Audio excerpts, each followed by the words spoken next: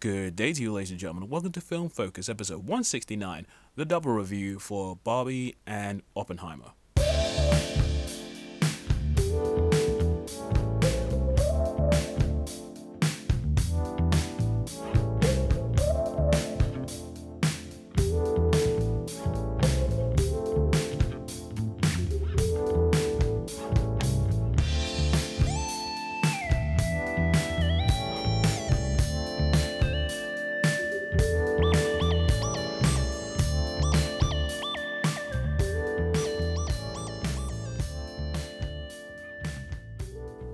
Hello there, ladies and gentlemen of the North, South, East and West, and welcome to another episode of Film Focus. I'm your host, the Hypersonic55, and I'm glad that you decided to join me once again for some film-related discussion. And today, in the month of July, I'm finally able to share my thoughts on the two films that blew up the internet because they ended up being released on the same day for some reason. I am, of course, talking about Barbie and Oppenheimer, also known as Barbenheimer. It's very interesting that the internet took these two films that ended up on the same date and decided to memify and turn into like some sort of cultural movement. I don't think I've seen this much hype surrounding a film for a good few years now. Not in this kind of way, where you had film fans on very different sides of the spectrum sort of coming together just to see what the hubbub was about. And it's been fun to watch. The amount of interesting art and Photoshop material has been fantastic. And while I didn't get around to watching it on the weekend myself because I had prior engagements, I did get around to watching it just a few days afterwards. At the time of recording this, it's a Wednesday, so I ended up seeing on Tuesday. And yeah, both films were pretty entertaining for very different reasons, but I was glad I got to do it as a double. I did consider doing them sort of separated, but I was like, nah, that's not the authentic experience. So I've seen both films, so what I'll do in this review, I'll talk about Barbie first and then move on to Oppenheimer afterwards. So yeah, should be a good time. Alright, so first up is Barbie. It was a film that I wasn't interested in seeing until the second trailer came out. And then when I started to see all the noteworthy people in action and hearing some of the dialogue and seeing some of the crazy visuals going on, I was like, okay, this film actually looks like something I want to see. And what also accelerated my need to check this film out was the whole Barbenheimer movement that was going on online. It was really starting to reach a fever pitch as we got towards July. So I was like, okay, you know what? Screw it. I'll probably give it a watch. And I'm glad I did because the Barbie film was great. There was a lot to unpack about this film. And as I say on a few occasions, I like to talk about films in an analytical manner, but also do it in a casual way. However, there are certain times where I recognize that when I'm watching a film, talking about it afterwards will prove to be difficult because sometimes trying to find a way to summarize my thoughts proves to be difficult. So this will probably be a little bit more casual, very simple in terms of the way I'm describing certain things at times. And I may not go into certain things in as much depth as I would want to, but it's probably just due to the fact that I'm ill-equipped to talk about these things unless I had like a co-host who was a little bit more smarter than I was. But anyway, all that being said, we're going to talk about the story, characters, and presentation, and then the overall conclusion. So, without further ado, let's jump in. Alright, and now it's time to talk about that plot, and it can be summed up as the following. This film follows Barbie, also known as stereotypical Barbie, in the world of Barbie Land, where the women rule and the men are essentially in addition to them as accessories. In Barbie Land, everyone is living their upbeat, happy-go-lucky lives, with the women in various different roles of power, and they are just kicking it, having a good time. They're having really elaborate parties and all sorts of strange things that doesn't make sense in the real world, but it does make for some entertaining visual imagery. However, everything sort of changes once Barbie has an existential crisis, which makes her act differently to the rest of the other Barbies around. So she seeks the advice of another Barbie who's a bit of a recluse known as Weird Barbie. And she tells stereotypical Barbie that she needs to go on a journey of self-discovery into the real world to find the answers she's looking for. And so stereotypical Barbie alongside Ken go into the real world to basically look for answers. And that's a way for me to summarize this plot without going into the area of spoilers. I really enjoyed the plot for this film. In addition to the weird, fun, fantastical, and humorous elements that came with this film, there was a lot more depth to it than I was expecting, especially when it came to how it handles some of its more serious subject matter and the themes that it covered. There was a lot going on in this film, and it was handled in a way that was insightful, interesting, and meaningful. They had a lot of interesting things to say about identity, self worth, and being honest with oneself, while also touching upon issues about patriarchy, the status quo, gender politics, and what it's like being a woman and the balancing act that they have to do just to exist. I know for certain individuals of the male persuasion, they probably won't be all too happy to hear some of the stuff that this film has to say.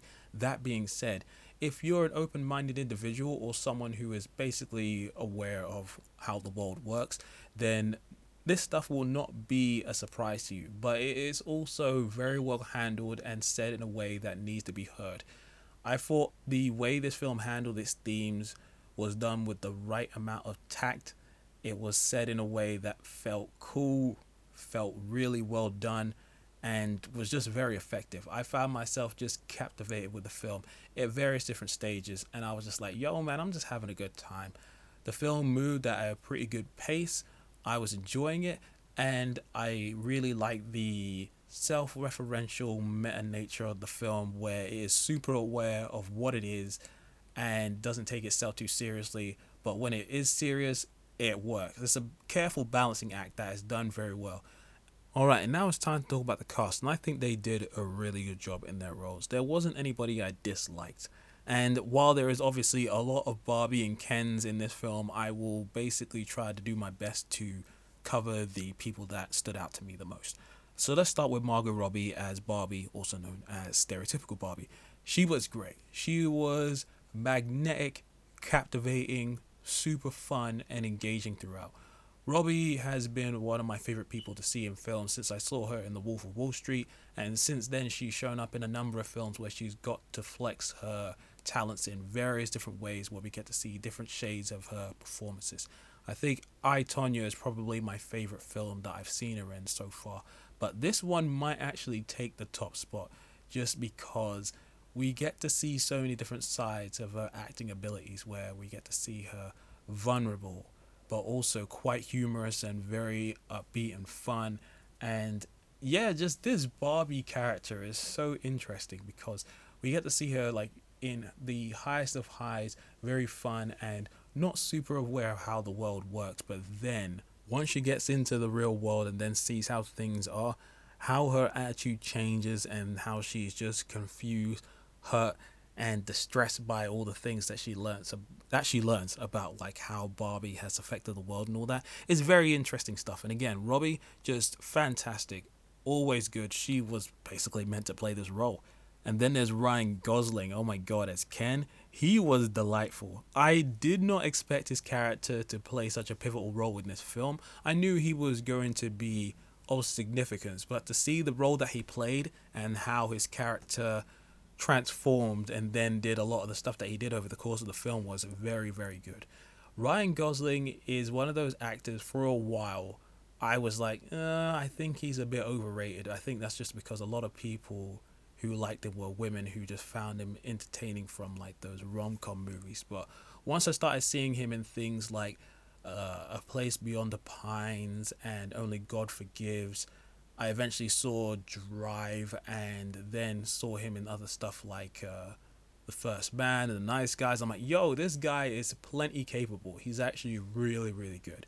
And they gave him a lot of really fun and interesting things to do. And I like seeing comedic Ryan Gosling, man. Dramatic Ryan Gosling, ain't no doubt. He's great at what he does. But comedic Ryan Gosling is really, really fun to watch. And he had some great scenes, whether it was with Barbie or the other Kens. He was just a very interesting character, and he has an interesting arc to go through over the course of this film, which I found pretty captivating too. And then just to list off a bunch of other individuals in this film, you have Issa Rae as President Barbie, who was just delightful. It's so great to see how far Issa Rae has come since the days of Awkward Black Girl, man. She has always had a great sense of comedic timing, and she puts that to great effect in this film.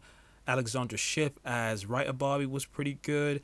Kate McKinnon as Weird Barbie, she was delightful and weird, but just really fun to watch. I also quite like Simu Liu as Taurus Ken. He was so good. Sibalu, again, I have been shouting his praises since I saw that Blood and Water TV show from Amazon. At least that's where I saw it aired originally. And obviously, he came up to be really good in Shang-Chi as well. But in this film, oh my god, his rivalry with Ryan Gosling's Ken is great. And to see how that plays out over the course of the film was fabulous. Kingsley Ben Adir as Basketball Ken was so good. And there's just some interesting, surprising appearances from other people as well. But the last two people I want to mention is Michael Cera as Alan. Oh my gosh. Cera has always had this wonderful, weird, awkward air about him that made him fun to watch in comedies. And to see him in this film, his role was wonderful. He was so good. And then there's Will Ferrell, who is the CEO of Mattel. Will Ferrell is one of those sort of guys that can be a bit much. He can do a lot of the same kind of things in multiple comedies, but I found him quite entertaining in this film. He was really fun. And Rhea Perlman, I won't say the role that she has in the film, but I love what they did with her. And it's always nice to see her in a film or TV show in this modern age of films and stuff. Alright, and now it's time to talk about the presentation, which was so good. Visually, this film was very, very impressive with a great use of practical stuff and some interesting uses of digital effects as well, combined to create this very interesting amalgamation of imagery. Now, while we're in the world of Barbie, the Barbie land is just meticulously crafted. It looks like massive sets of the OG toys, with the way in which the houses are set up, the vehicles are set up, some of the accessories like the tables, chairs, and all those sort of things. It's like, I haven't seen a Barbie set in forever, but with my sister playing with Barbies when she was young and certain friends who had sisters who played with Barbie sets as well, I remember what those things looked like in my mind. And to see the attention to detail that this film did in the Barbie land in terms of how the houses are set up and how they were able to get the aesthetic of that sort of plastic look down so well, it was ridiculous. And can I just say, the Barbie land in general is just fab. It's so shiny and sparkly with very vivid colors and just this really interesting balance of prettiness but also being very weird, absurd, and just nonsensical and very over the top, but in a way that's just very captivating to watch. I'm just like, yo man, I would like to vacation here just for a bit because it looks like a lot of fun. The vibes are good, and some of those dance numbers were just incredible.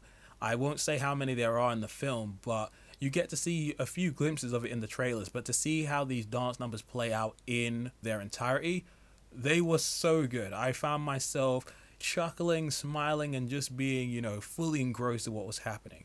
And the limited use of like digital effects as well were really well done. And I also quite liked the music for this film as well. I can't speak much to the score because I don't really remember much of it, even though I know it was handled by Mark Ronson and Andrew Wyatt. But what I mostly remember from the Barbie film was the original songs that were utilized in the film. And they were all pretty good. I'm not going to lie. A lot of them were bangers. They had a lot of cool and fun energy. Some of them actually were very situational for some of the stuff happening on screen, but it was done to great effect. And there's one song in the beginning which I think was done by Lizzo, and it was just delightful. I'm like, yo, this is some good stuff. I'm having a good time with this. So some of those songs I will definitely be seeking out later on in the week. So now we come to the conclusion. Overall, I just had a really good time with the Barbie movie. It was funny, it was silly, absurd, over the top, but very poignant, had a lot of interesting things to say. It was emotional, and I found myself just swept up in the magic, for lack of a better term.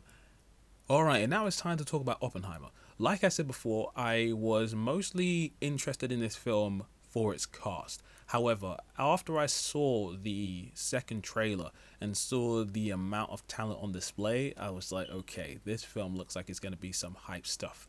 And thankfully, the film ended up being quite an experience, one that stayed with me a good time after I left the cinema. And I think it's probably my favorite Nolan film since Inception. Now, before everybody starts blasting me in the comments, let me explain. I like Christopher Nolan as a director. I think he's made a lot of really good stuff. However, I do think some of his films are a little overhyped. And certain films that I like are probably not on the higher end of the spectrum when compared to some of his like more faithful fans or certain film fans in general. And the cool thing is now we've gotten to a point where it's okay to like different things. But I remember for a little while, if you weren't in love with The Dark Knight, you were basically, ready to be crucified or like, burnt at the stake. And I feel like for me, besides most of Interstellar, there hasn't been a Nolan film since Inception that I've liked the whole way through that really spoke to me in terms of what I enjoy about film. So seeing this film, even with its length and its subject matter, it was able to grab me in a way that a lot of his previous films hasn't. And I just found myself completely captivated overall. So, as per usual with these reviews, we do the story, characters, presentation, and overall conclusion. So, without further ado, ladies and gentlemen, let's jump in. Alright, so the film's plot can be summed up as the following. This film follows the life and times of J. Robert Oppenheimer, the American scientist who played a pivotal role in the construction of the atom bomb. And that's all you really need to know. That's the basic gist of the story. However, there is a lot more to it than that. This film chronicles Oppenheimer's life in terms of his studies, the people that he came across, and then the people that he recruited to create the atom bomb, the testing, its eventual use, and then the fallout that took place afterwards. But it's told in a non-linear fashion. However, it's done in a way where every point in time is clear and easily understood. It's very well constructed with a lot of really great dialogue, great conversations, interesting back and forth, and good speeches from a lot of people involved. And one of the things I really loved about this film overall was just this sense of intense dread that was just constantly floating over the film. There was always just this sense that you could tell something bad was on the horizon. You just didn't know how bad it was. Now, obviously, this is based on a historical event, so if you know your history, you know exactly how this is going to play out. Now, obviously, I don't know how much factual information was changed for films because every form of film that is based on real life has some changes here and there. However, I do enjoy the fact that this film was at least able to make you feel like you were part of the time and understand the points of views of everybody who was involved. You could tell there were certain people that were doing this for the right reasons or the wrong reasons or somewhere in between. And you could tell that this was a desperate situation. Time was of the essence and there was just a lot to do in a very short space of time. And this film really commits and demonstrates that feeling of desperation and just a need to win, and just seeing how things played out. Even when you knew what was coming, there was still a sense of shock, horror, disgust, and hollowness that came from seeing this film. I remember after it was over, I was sat in the cinema for a good few seconds just thinking, good Lord, man, I need to have a wash or something. I need to go out and get some ice cream or something. I don't know. I needed something that needed to cheer me up. And I understand why a lot of people decided to do Oppenheimer first and then move into Barbie. But I kind of like the order I ended up watching my films in. But anyway, going back to Oppenheimer, again, just a very well constructed film that just had really great moments. And even though I could feel the length of the film, it didn't actually feel long.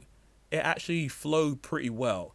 And I just had a good time watching it and learning more about these characters and just the way in which things played out. Alright, and now it's time to talk about the cast, and good Lord, this cast is ridiculous. Everybody was amazing. I don't think I saw a bad performance from anyone in this film. The cast is stacked to the nines. It's the most impressive ensemble cast I've seen in ages. Everybody did their job to perfection. And there are too many people to mention, so I will try to highlight the people who impressed me the most. And there will be like a little section towards the latter side of the character area where I'll talk about certain other people. But yeah, oh my god, just beyond the trailers, there's so many secret hidden faces in here from various different films and TV shows that just had me just going, oh my god, it's you, and you. Damn, it was mental. Anyway, Cillian Murphy as Oppenheimer, he was great. I really just loved watching him. He was magnetic, captivating throughout, and it's interesting to watch this story of this man who sees the world differently through his scientific vision, and he has an idea of creating something very unique, something that is beyond comprehension, but then seeing how he met other scientists and was able to eventually turn his thoughts into something physical, but then realizing the repercussions of his actions. It was great to watch, and this film did a great job of allowing you to not exactly sympathize with him, but understand him. So you detest him, but you also understand where he's coming from in terms of the situation he was put in, the stuff that he decided to do, and the people he decided to surround himself with. And yeah, Murphy just played the role so well. Emily Blunt as well as Catherine Oppenheimer, also known as Kitty, she was pretty good. She had a little bit more to do as a woman in a Christopher Nolan film. She had some really great lines and interesting conversation pieces, especially towards the latter side of the film. But overall, it was still really cool. Matt Damon is always reliable, and he was really good as Leslie Groves. He was this soldier man. He was constantly keeping tabs on Oppenheimer, and he was very intense, very stern, but very effective. I also quite enjoyed Florence Pugh's performance as Jean Tatlock. She was cool, mysterious, complicated, and had some interesting scenes with Oppenheimer. And Pugh is always fun to watch. I just wish she had more to do in this film. Josh Hartnett, man, my god, he was invisible to me. He was one of those people who had a face where I'm like, I know you from somewhere, but I just didn't know where. But I think it was because of his glasses, hairdo, and the more broader face, because I'm used to Josh Hartnett from about maybe 10 years back where he was a little slimmer.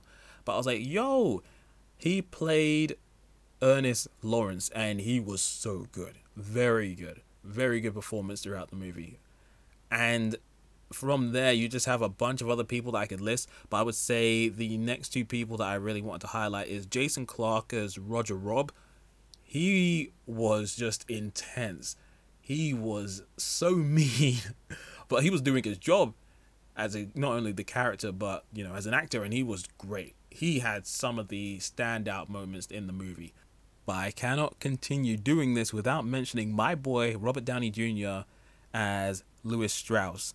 He was a senior member of the U.S. Atomic Energy Commission, and seeing how much of a pivotal role he played in this film was fascinating.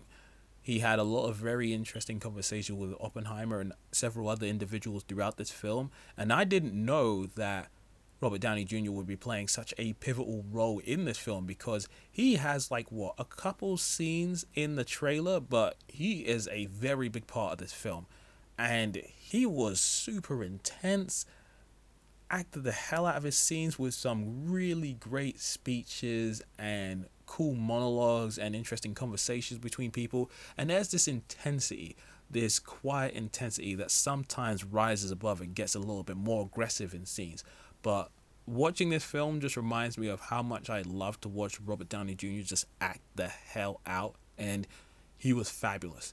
I love Robert Downey Jr. He's so good, and I think a lot of people have forgotten that he can act outside of the Marvel Cinematic Universe. Now, granted, he was pretty much stuck there for at least 10 or so years, but after Endgame, he hasn't really done too many big projects, and obviously that Doolittle film was pretty trash. At least that's what I heard. I never saw it. But to be able to come back with such a noteworthy performance, I think this is important for people to know that this guy can still do it. And he does it super well. And then on top of that, you have just really good appearances from several other people, including Casey Affleck, Rami Malek, Dane DeHaan, man. Like, that guy was so good in this film. I was so happy to see him. Matthew Modine, Jack Quaid, Josh Peck from Drake and Josh. I was like, I'm pretty sure I know your face. It's him. It's that dude who's half of those annoying kids from that Nickelodeon show. Great stuff. Alex Wolff. Oh my gosh, just the list goes on. But the impressive appearances from everybody involved was just stellar. Alright, and now we move on to the presentation, and of course it's really good. Visually, this film is quite impressive. You obviously have a lot of practical material going on here, so it's mostly just a lot of really clean shots of exterior and interior locations, really nicely framed stuff. But there's also these really interesting shots in between conversations where we're seeing inside of Oppenheimer's mind, and we get to see what I could only describe as really fancy visual science stuff. um, More so just like really interesting uses of light, explosions, and just really funky, interesting imagery that was intercut throughout like the film. And then obviously when you actually get to see some of these explosions go off, they are so clean with really dramatic lighting, heavy shadows, and very limited use of color, but in ways that was really cool. Obviously, during certain moments in the past, you get these black and white scenes that just add to the drama a little bit and add a little bit more to the authenticity of the time that it was taken in. There's something about just adding black and white to things that make it feel a little older.